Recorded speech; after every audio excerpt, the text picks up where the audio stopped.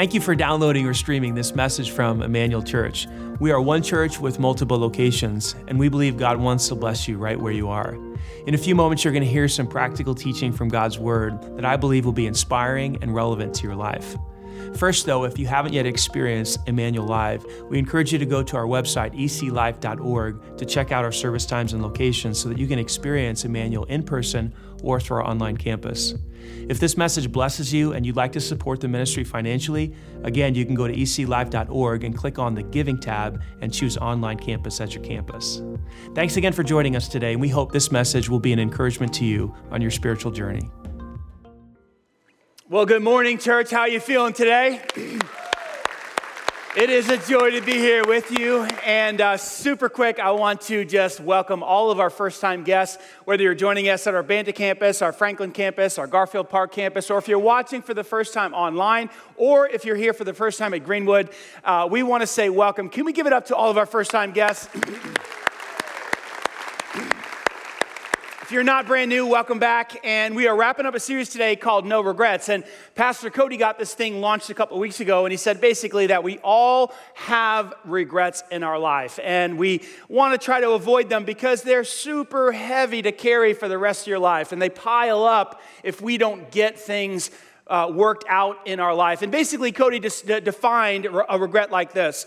A regret is basically a sorrow over something you did do or that you didn't do.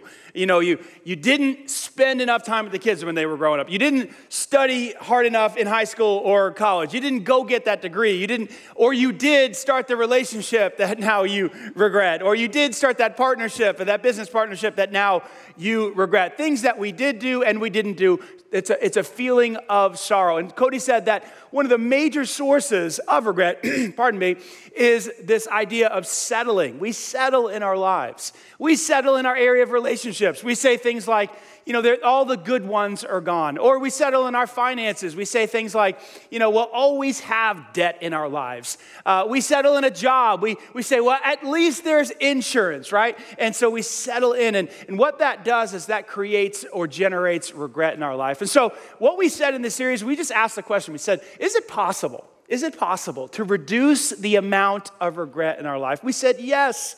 But you have to do some specific things. In week number 1, Pastor Cody talked about dreaming big and getting super clear on what God wants to do through your life and believing that He wants to do some incredible things through your life. And it has to touch the lives of other people, not just you. That was back in week 1. Then we talked about the idea of what did we talk about in week number 2? It's my COVID brain kind of kicking in. We talked about hard work. You got to be committed. You got to go all in. You can't just say that you're interested in something. You have to commit to it. If you're only interested, you'll work when it's convenient. When you're committed, you'll work or you'll accept no excuses. You'll only settle for results. And then we talked last week about the idea of risk. You have to be bold enough to take a risk. If you play it safe, it'll block you from experiencing all that God has planned for you. So I challenge you to take a risk and to be bold. Today, here's what I want to talk about. If you're a note taker, grab your pen. If you're taking notes on the app, fourth idea of what it's going to look like to live a life of no regret. Check it out in your notes. Be smart enough to team up. Be smart enough to team up. Now, there's a great story in the Bible about a guy named David and a guy named Goliath. Are you familiar with the story, David and Goliath? I mean, even if you don't go to church, you haven't been to church in a long time, you know about the story. If you've ever been on a sports team, you've heard people talk about David and Goliath. There have been lots of books written about this. It's just a great story. And there are awesome lessons that come from this story. But if you don't know the story, you forgot it. It's about a young guy named David. He's a teenager, and he defeats this 9-foot-something giant that is the lead warrior for the Philistines. And he does it with a slingshot. He runs out in the heat of the battle. He takes this slingshot. He's got 5 stones in his hand. It only takes him 1 stone. And he slings this stone, hits Goliath in the middle of the forehead. He falls down. He runs over to Goliath, takes out his sword. And what does he do? Gets kind of gory at this point. What does he do? Yeah, he cuts the guy's head off. He just cuts it off and holds it up. And there's blood everywhere. And it's just like, great moment. If you're a dude, right? Maybe if you're a girl, you like that stuff too, but I don't know. And so, yeah, it's just this great story. And we tell this story because it's like the story of the underdog, right? We all want the underdog to beat the 9-foot giant, or, coaches tell this story to their team when they're the 64th seed and they have to play the first seed, right? It's like, hey guys, remember David and Goliath? We can do it too. And it's a great story. And there are lots of lessons in it that are good for us. However, I think, and this is probably not, you probably don't think I'm going to say this, but I think that David and Goliath, the story itself, is a terrible metaphor for life. It's a terrible kind of lens to look through to live your life. Now, here's why I say that. Because David and Goliath is a story of this event that took place on a specific time at a specific day. And it's the story of a kid, a teenager, acting all by himself to achieve victory. Now, does that sound like normal life to you and me? Is that how you live your life? Is that the story of your life? Where you're doing a bunch of things all by yourself and you're winning a huge battle or a huge game or whatever it is, all by yourself? That's not how life unfolds. That might happen in your life every now and then when you go in to take the SATs and you get a 1400 or whatever it is you got. That's a great moment. Or you go on a first date and you kill it. That's awesome. Man, that was awesome. I did it. I nailed the first date. Okay, but now you have a second date, third date, fourth date. You have to have a relationship. Like, real life doesn't unfold like the story of David and Goliath. It's more like, I don't mean to depress anybody, but it's more like a grind. Have you noticed that real life is it's boring? It's monotonous. And it's the same thing over and over. And there aren't these, occasionally there are, but there aren't these huge, exciting moments of, glory and victory. And a lot of times there's not these huge, terrible moments of despair. It's just kind of in the middle most of the time, boring, monotonous, grinding it out. I mean, think about it. How does life really work? If you want to have a good marriage, right? What does that look like? It looks like daily engaging in a conversation with your husband or your wife. How was your day? What's going on? How do you feel? These are great questions that men love to ask. Tell me about your day. How do you feel, right? But this is how you build a great marriage. You do not build a great marriage with a date night once every 2 months. Man, we're going to have a great marriage. Let's go on a date, right? That's not how it works. That's David and Goliath. You don't build a great marriage once a quarter by taking your wife out or your husband out. It's every day. How do you raise great kids? Do you take them on vacation once a year and spend time with them? That's David and Goliath. We're going to have this great moment. It's going to be awesome. We're going to build a great family. No, it's not like that. It's more like every day, picking them up from school. How was your day? Let's do your homework. Let's clean your room. Okay, you didn't do it. You're punished. Argument, fighting. This is how parenting goes, right? This is not fun. This is boring. This is monotonous. This is frustrating. And then for those of you who have little kids, it's a whole different story. It's a lot of vomit and poop and all different types of things and crying and tears and no sleep. I mean, does that sound like David and Goliath to you? It doesn't to me, and it wasn't for us when our kids were little. You want to build a great business? It's not David and Goliath. It's getting in there early, it's staying all day, it's going home late, it's writing the checks, it's covering the bills, it's calling customers. It's just boring, monotonous, hard, grinding. That's how real life unfolds. That's why I don't like David and Goliath as a metaphor for life, because it doesn't really give us a picture of what it looks like to live a no regrets life or a great life. We don't run out and do all these things by ourselves. I don't do anything by myself. I don't parent children by myself. I don't lead this pastor this church by myself. I don't work out by myself. I brush my teeth by myself, but sometimes Jackie's there.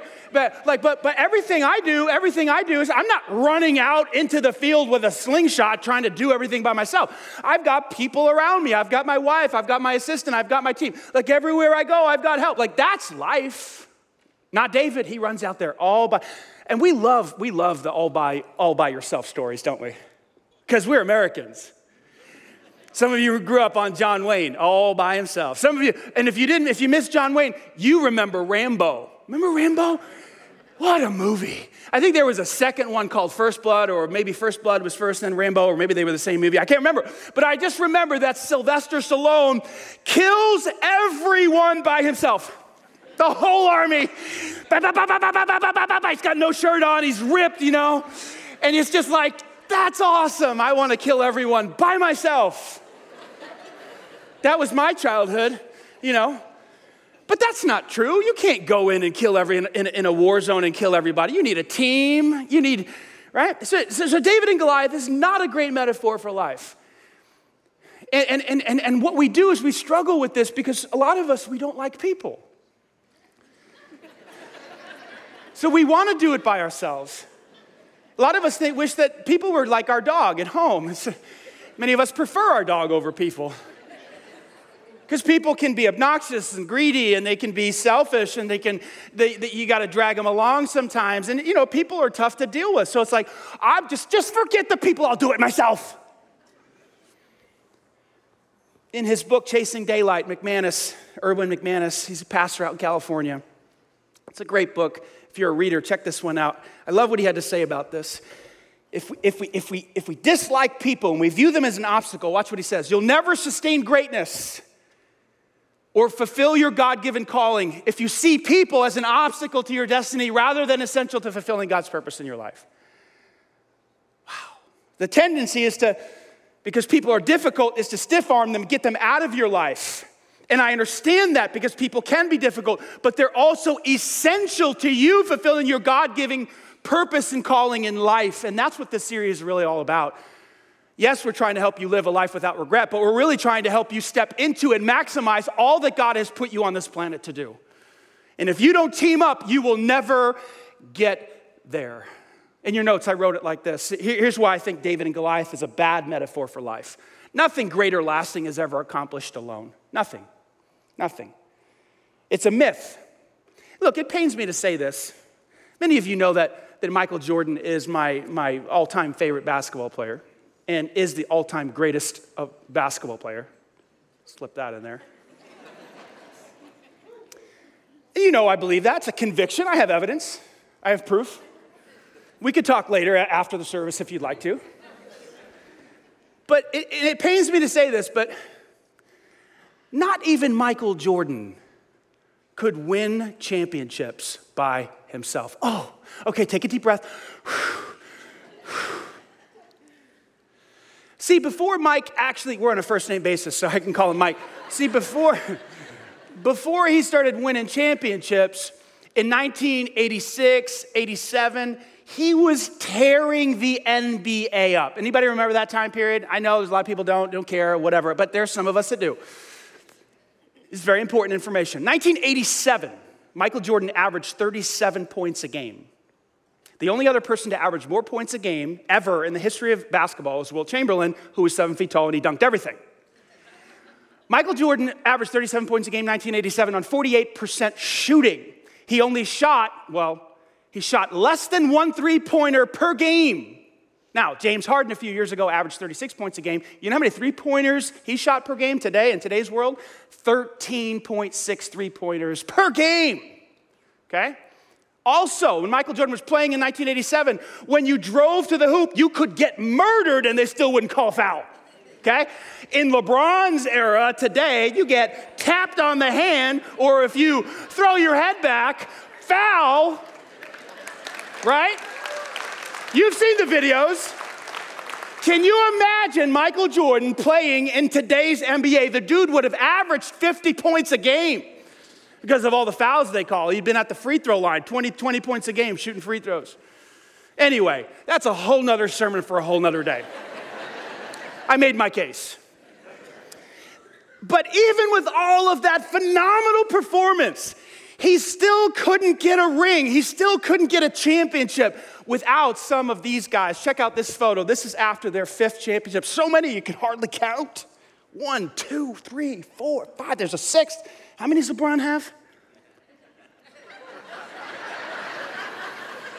Anyway, I'm going back and forth here. I know some people are getting up and walking out because they're offended. That's okay. Here's my main man right here. But could he have ever done this without this guy? Scottie Pippen? The dude was unreal. He could score. He could rebound. He was one of the greatest defenders in the NBA. What about this guy? What about the Magic? What about the triangle? He brought the triangle offense. Where is MJ without the triangle offense, right? Some of you are like, what are you talking about? It's okay. It's okay. So we got Phil. We got Scotty. What about this guy? Dennis Rodman, one of the all-time greatest defenders and greatest rebounders. Could he have done it without Dennis? And before Dennis, who was it? Horace Grant, right? He was a beast, right? Now, we could take or leave Ron Harper. I mean, he's okay. He's in the picture. Before him was John Paxson and Steve Kerr and some others. But the point is this, not even MJ, oh, my favorite player, not even MJ could pull off the championships without his what? His team. What about Zuckerberg? Some of you know his face, Mark Zuckerberg. I know. Mark, today he's worth $131.8 billion. That's after giving his wife $55 billion because they split. I don't know if you heard, it was on Facebook.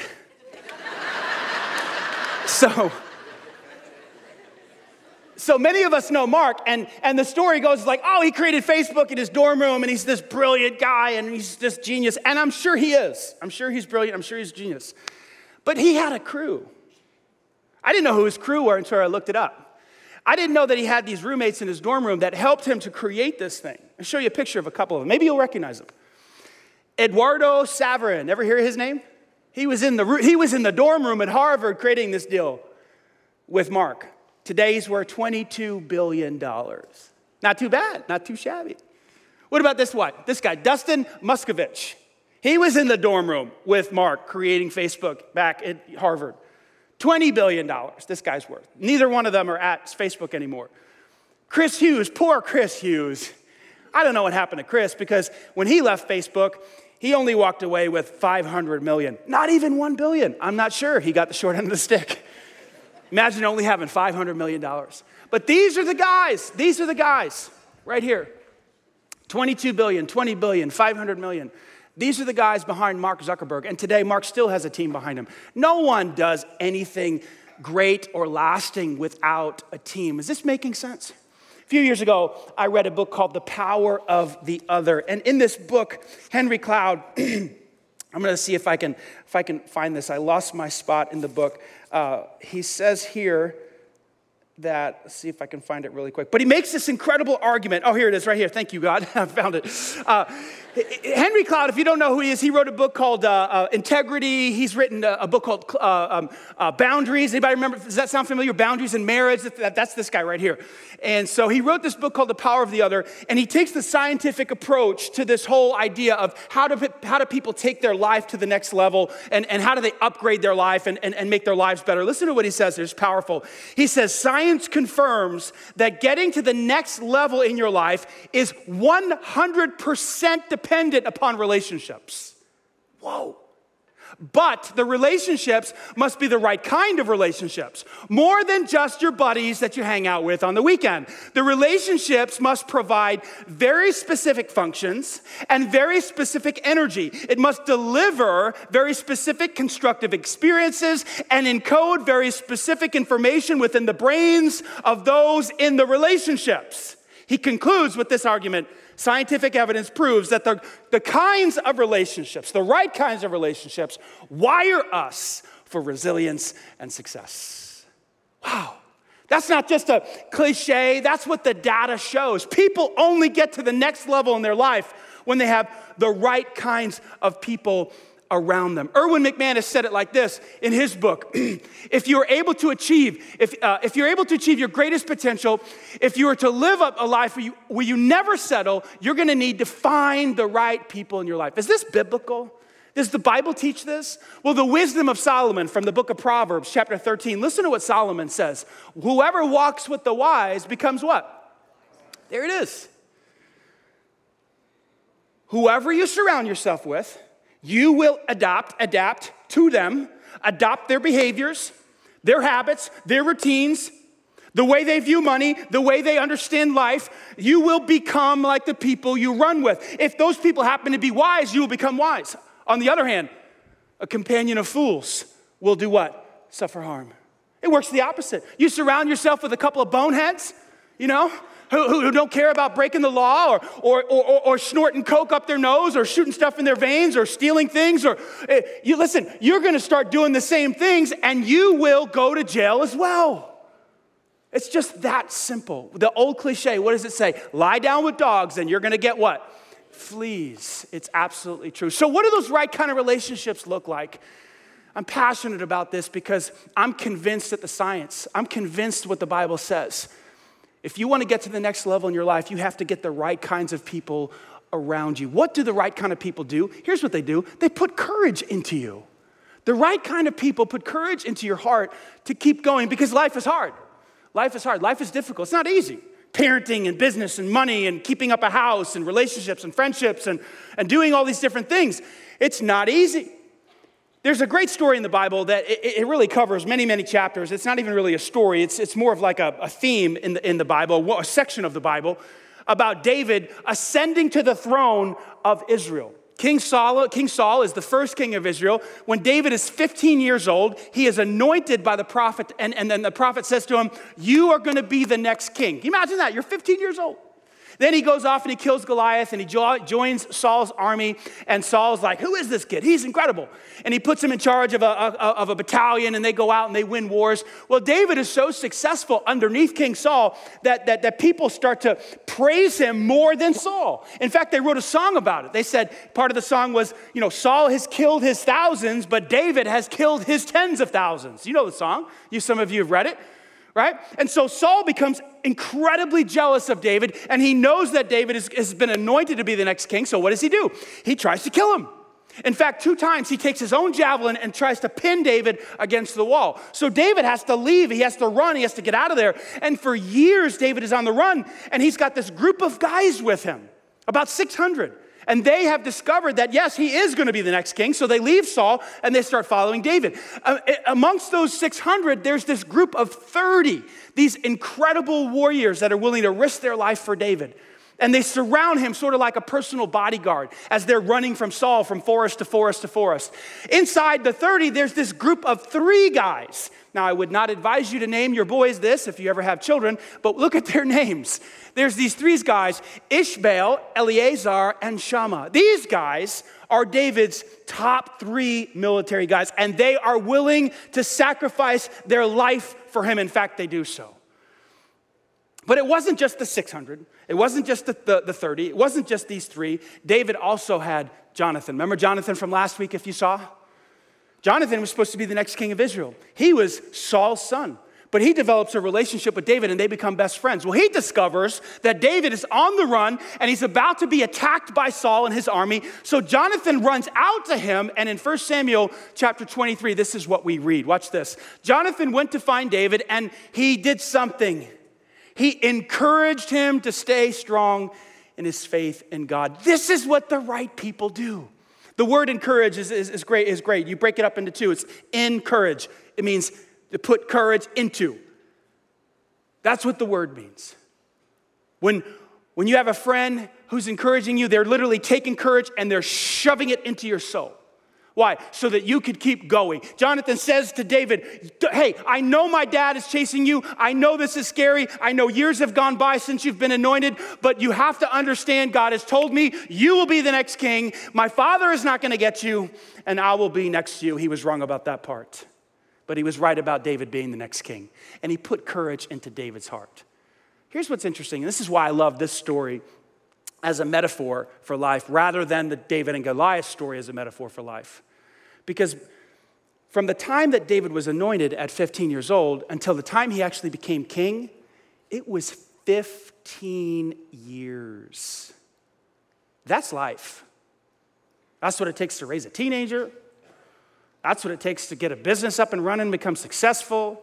That's what it takes to get a church up and running and become. You need a decade and a half or 2. That's life. Do you agree, yes or no? It's grinding and going and hiding and being a good person and making great decisions week in, week out, month after month, year after year, and then you finally get the throne. That's life. And David did it not by himself. He did it with 600 guys around him. Then he had his 30, then he had his 3, and he had Jonathan. David did not ascend to the throne all by himself. He didn't run out into the middle of the field with a slingshot. He had a team with him. I love what Erwin McManus said in his book. I know I keep quoting him, it's so good. The most common cause of living beneath our capacity, and that's what this series is about, is that we have chosen to walk alone rather than to walk together. Don't do that. Develop a team. Put a team around you so that you can reach your full potential. Later on in the scriptures, David would have a son, Solomon. Solomon would become the next king, the third king of Israel. He was a wise man. The Bible says he was one of the wisest people to ever live. He wrote most of the Proverbs. He wrote the book of Ecclesiastes. In the book of Ecclesiastes, he's basically downloading his wisdom on this concept of team and getting people around you. I want you to see 4 ideas that he gives us. He pushes down even harder. He says, you want to know why you need people around you? Because of these 4 ideas. If you're taking notes, write them down. When you've got people around you, you are more successful. You are more successful, he says, when you're working together with other people. Listen to Ecclesiastes chapter 4, verse 9. He says, 2 are better off than 1. Why? For they can help each other succeed. This isn't rocket science. Like 2 people can do more than 1. You can help each other succeed. I'm not a farmer. I don't know much about farming. In fact, I grew up in New York. The only time I really saw animals was in the zoo, okay? But now I see more animals. And last week you heard about me seeing a bear. It was fun. But I didn't know this about oxen. Oxen are actually cows. They're male cows that are 12 to 14 years old. They're mature and they've got horns. These oxen weigh anywhere between 15 and 3,000 pounds. And they are used today, in our world today, all over the world, to farm and to pull things. They're incredible animals. I didn't know this, but an oxen can pull its body weight. So if you have a 2,000-pound oxen, it can pull 2,000 pounds. If it's 3,000 pounds, it pulls 3,000. Well, when you put 2 oxen together, which many, many farmers do, it's called a team of oxen. Interesting term. This is what it looks like. This is a team of oxen, and they're yoked together with this piece of wood that's called a yoke. Here's what's interesting about this concept. When you put a team of oxen together and you train them, you would think, okay, if one weighs 3,000 pounds and the other one weighs 3,000 pounds, they should be able to pull together 6,000 pounds. But something incredible happens when you do this. It's not just addition, but it's multiplication. You put 2 oxen together that each weigh 3,000 pounds, and they can pull up to 13,000 pounds together. What do you think? How is that possible? Now, they have to be trained by the farmer. They have to pull together. They have to walk together. They have to surge together. But when they're fully trained, they pull between 12 and 13,000 pounds. I believe the same is true for people. Well, you get 2 people together and they're working together and they're trained and they know how to step together and walk together and go in the same direction. It's not about addition, it's about multiplication. I saw an article the other day about roommates. If you're a college student, high school student, pay attention. If you're a single person and you're looking for roommates, listen to this. This article showed that the data, it proves this without a doubt, that if you get involved in a situation at a dorm room or something like that where you have roommates and you choose the right roommate, that goes to bed on time, does their homework, doesn't drink and get drunk with alcohol, doesn't have people stay in the night, up all hours of the night, or play video games for 17 hours a day or whatever. If you get the right roommate who's disciplined and does the right thing, your GPA goes up. Your physical fitness goes up. Your emotional health goes up. There's data to prove this. You know, there's also data that proves the opposite. That if you get a roommate who's staying up all night, playing video games, not going to class, getting drunk, having people sleep over in the room, your GPA goes down, your emotional health goes down, and your physical fitness goes down. Why? Because if you lie down with dogs, you catch fleas. This making sense? You are more successful when you're working together with the right people, number 1. Number two, you can recover quicker. Look what Solomon says in verse 10. Watch this. If one person falls, the other can reach out and help. And everybody falls. Is there anybody here today that has never fallen, never sinned, never messed up, never made a mistake, never hurt anybody? No, we all fall. We all mess up. When you fall and you have the right people in your life, they can reach out to help. But when someone falls alone, that person is in real what? Trouble. 1991, there was a study done on homelessness by Tom Rath and his team, and the idea was to go figure out why some people get stuck in homelessness and why others come out of it. And his assumption before he went into the study was, well, that's simple, that's easy. Drugs and alcohol, duh, right? But what his research found was quite amazing. That yes, drugs and alcohol were a major part of homelessness, but some people were able to pull out of homelessness because they had someone in their corner rooting for them, expecting something better for them, checking on them, trying to find them, challenging them. And those who stayed in homelessness over year after year after year had no one. He says these folks were friendless. They had no one in their life checking on them. What was the difference? People. When you fall down and you got the right people in your life and you come on hard times, you've got someone to reach in there and help you out. Number three, look what he says. When you have the right people in your life, you receive practical help. You just get what you need. I love what he says in verse 11. Listen to this.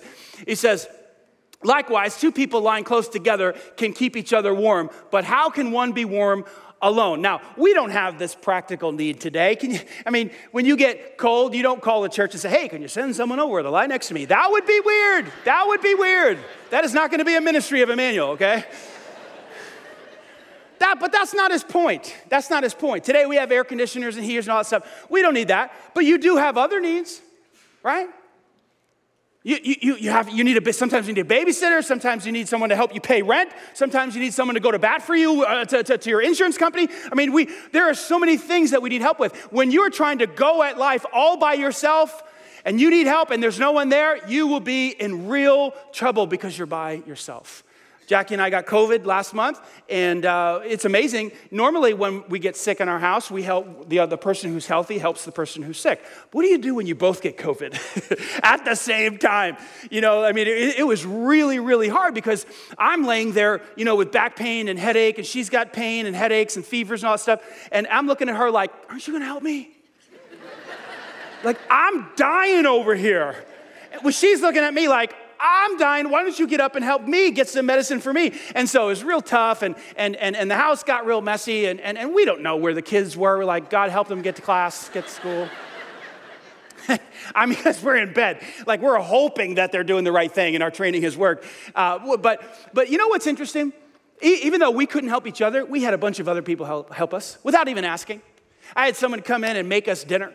And make us a meal. I had another friend give us a gift card to Grubhub so we could just stay in bed and just order food and not have to. Then it was, who's going to get up? Who's going to go get the food at the door? But we were pretty sick. And so, and we had another friend that heard we had COVID and brought over a box of all of these supplements and pills and all this stuff to help your immune system to get better. And we started taking all these pills, and there was like zinc and vitamin D and all the turmeric and just things I'd never even put in my mouth before, right? And the other day I ran into her. In fact, I introduced her to a friend of mine, and I said, hey, this is the girl that saved my life. And we're like, I'm alive today because of her. And you know what? That's probably true because we started taking all these pills. I think I need to see a counselor now because I'm addicted. I'm just kidding. I shouldn't joke about that. These were not pills, these were supplements, okay? So no addictive power there. But man, we just felt the love. People just jumping in and try to help us out without even asking. This is what happens when you have the right people in your life. You get practical help in your life. Let's look at this fourth one. Number 4, you have a strong defense. I love verse 12. Look at what Solomon says here. This is fantastic. A person standing alone can be attacked and defeated. But two can stand back to back and conquer. Even better, watch this. 3 are even better, for a triple braided cord is not easily broken. I love this. Listen, we live in a world today where there's going to be attacks. Maybe, if not physically, definitely emotionally. Maybe someone at the office doesn't like you and they tell a lie, or the rumor spreads, or maybe it's a social media thing. Someone's bullying you on social media or saying stuff about you that's not true. We live in a world today where there are people that don't like each other and they attack each other. I hate that. It's not good. One day God will fix all that, but that's the present situation. When you're by yourself and you get attacked, it's tough. Emotionally, psychologically, to battle back. when you're all alone. That's why you need a team around you.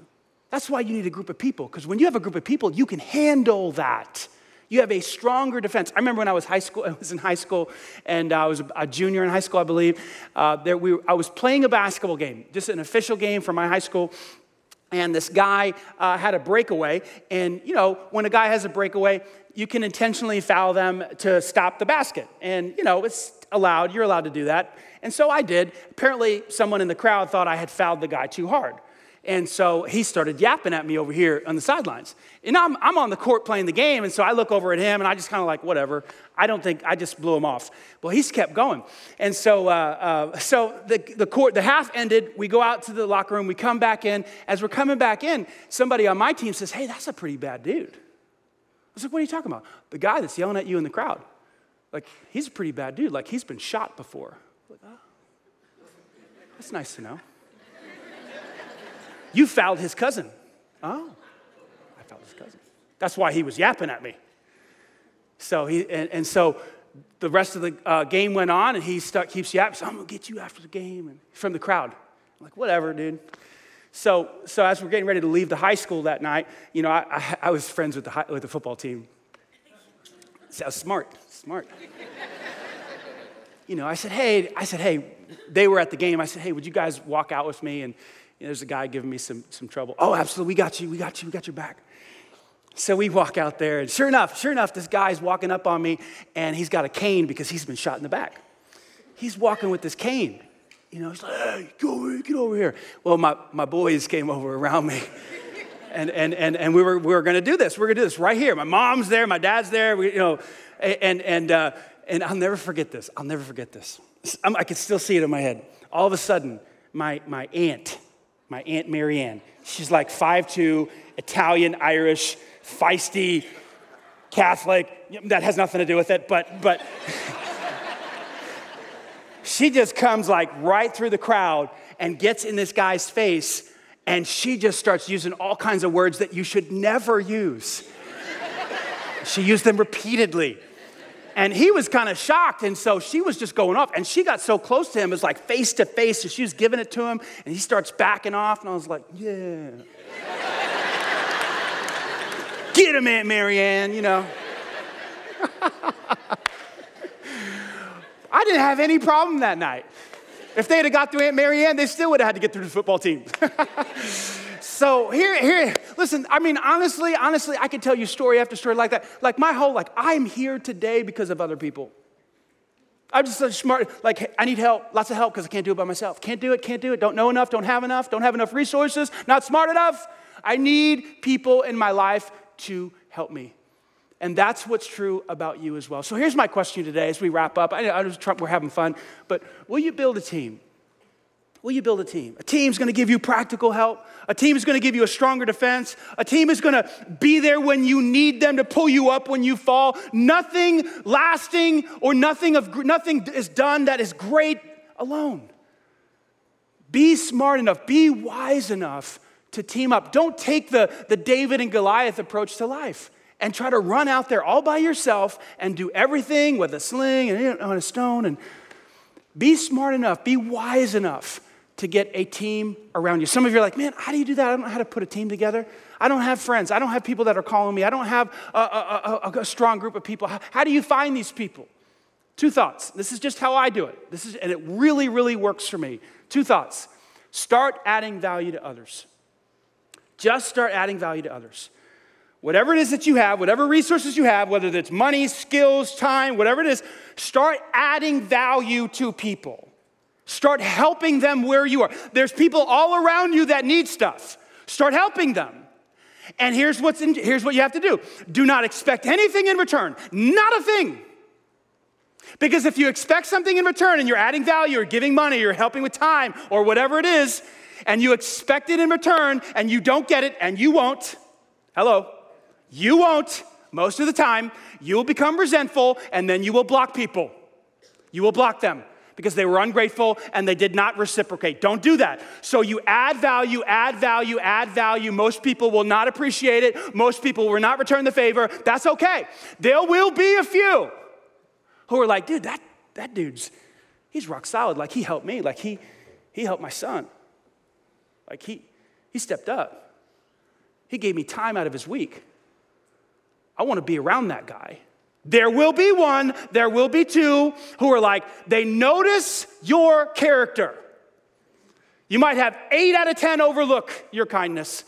You'll have 2 that say, I like that guy, I like that girl. And that's how you build your team. You don't give up on 100% when 80% are ungrateful. Come on, you can't do that. You need people in your life.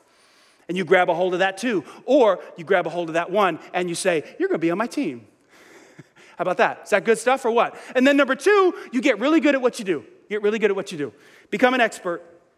And you're adding value, become super good at what you do, whatever that is. And here's what will happen. People will notice that you're an expert or you're super talented at that specific thing, and they will want to be a part of that. People are drawn to excellence. They'll say, man, I really need that kind of help in my life. So, everybody needs a plumber, right? So they're going to call the best plumber. Yes or no?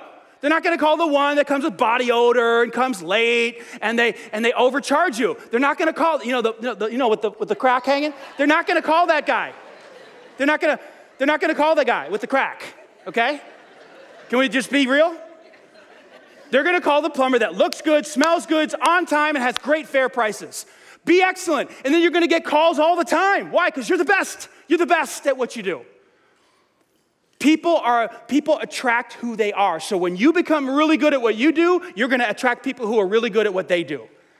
They're like, I want to be around someone like that. And then you pick the 1 or the 2 that are attracted to you. Is this making sense? It's not easy to build a team, but anyone can do it. Now, as we wrap up today, I'm so glad that God functions this way. He really does.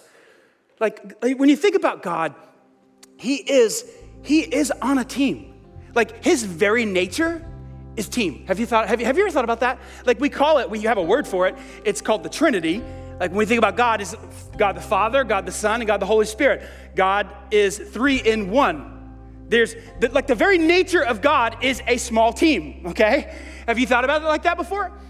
It's amazing that God is plural. He's not, now we don't say we have 3 gods, we say we have 1 God, but we say there's 3 persons to the Godhead, Father, Son, and Spirit. And then what this God, this plural God does is he communicates to you and me and says, I want you to be part of my team, not part of the Godhead. We're not going to be God, but he says, I want you to be part of my family. I want you to be one of my kids, one of my children. And right now, listen, the reason why this crazy world hasn't come to an end, and I'm not joking, theologically, I've looked at this, read the end of the book. Like the reason why God hasn't destroyed the earth yet, and you might think, man, he should right now because it's crazy. Everything that's going on in the world, earthquakes, Afghanistan, this, that, the other thing, right? Why hasn't God decided to wrap the thing up yet? Here's the answer. There's only one answer. He's still building his team. He's not done building his family. And once he's done building his family, he will wrap this thing called earth and life as we know it up, and he will start something brand new. Listen to what Peter says. 1 Peter chapter 3. Christ suffered for our sins once for all time. The Son of God died on a cross for sin. He never sinned, but he died for sinners like me and you. Why would he do that? Why would Jesus the Son, the second person of the Godhead, why would he sacrifice his life? Peter tells us, real simple, to bring you safely home to God. I love that word home. It carries the idea of family. God wants you in his home, in his family, on his team. And he had Jesus die on a cross to make that possible because sin separates us from God. Sin makes it impossible for us to be in a relationship with God. So Christ dies on the cross so that you can be forgiven of your sins, so that you can step onto God's team and become his child. Have you received that love? Have you received that grace yet? If you haven't, I want to encourage you. Join God's team. Place your faith in Christ. Ask him to forgive you of your sins. Trust in him and become part of his family. I'm going to say a simple prayer. It's a prayer of faith. You can take these words right now, make them your own, trust in Christ, and become his son or his daughter right now. Just pray these words. Dear Jesus, I believe, I trust that you died in my place, died for my sins, to remove the stain, the guilt, the shame, the penalty held against me. I believe you did it because you love me. I believe you did it so that I could join the team, come safely home to your Father. So I trust you today. I ask you to forgive me, cleanse me, make me your child. From this day forward, I want to listen to you as my coach, my leader, my Savior, my Lord. I want to do things your way. I want to follow your plans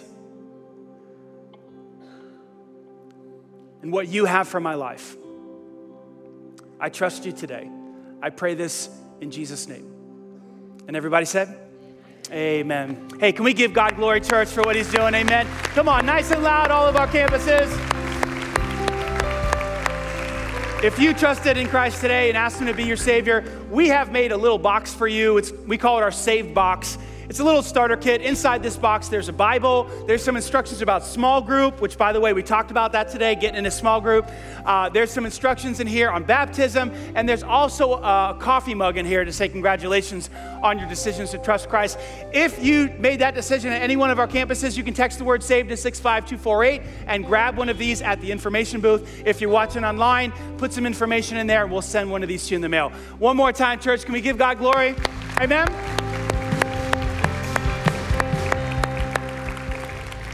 I would like to pray for you guys and then hand things off to our local teams. Will you pray with me? Father, thank you for this series. Thank you for the stories that we've looked at to try to motivate us and encourage us to live a life of no regrets.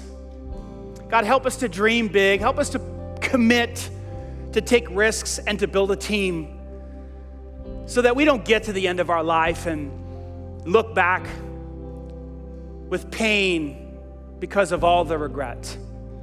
We want to step in and we want to realize all that you have planned for us. We want to reach all of the potential that you had in mind when you created every single one of us. So help us to do that, Father. Help us to live a life and never settle for anything less than what you have for us. We pray this in Jesus' name. Amen. Right now, I'm going to hand things off to the local teams. I love you guys. See you next week. Bring a friend.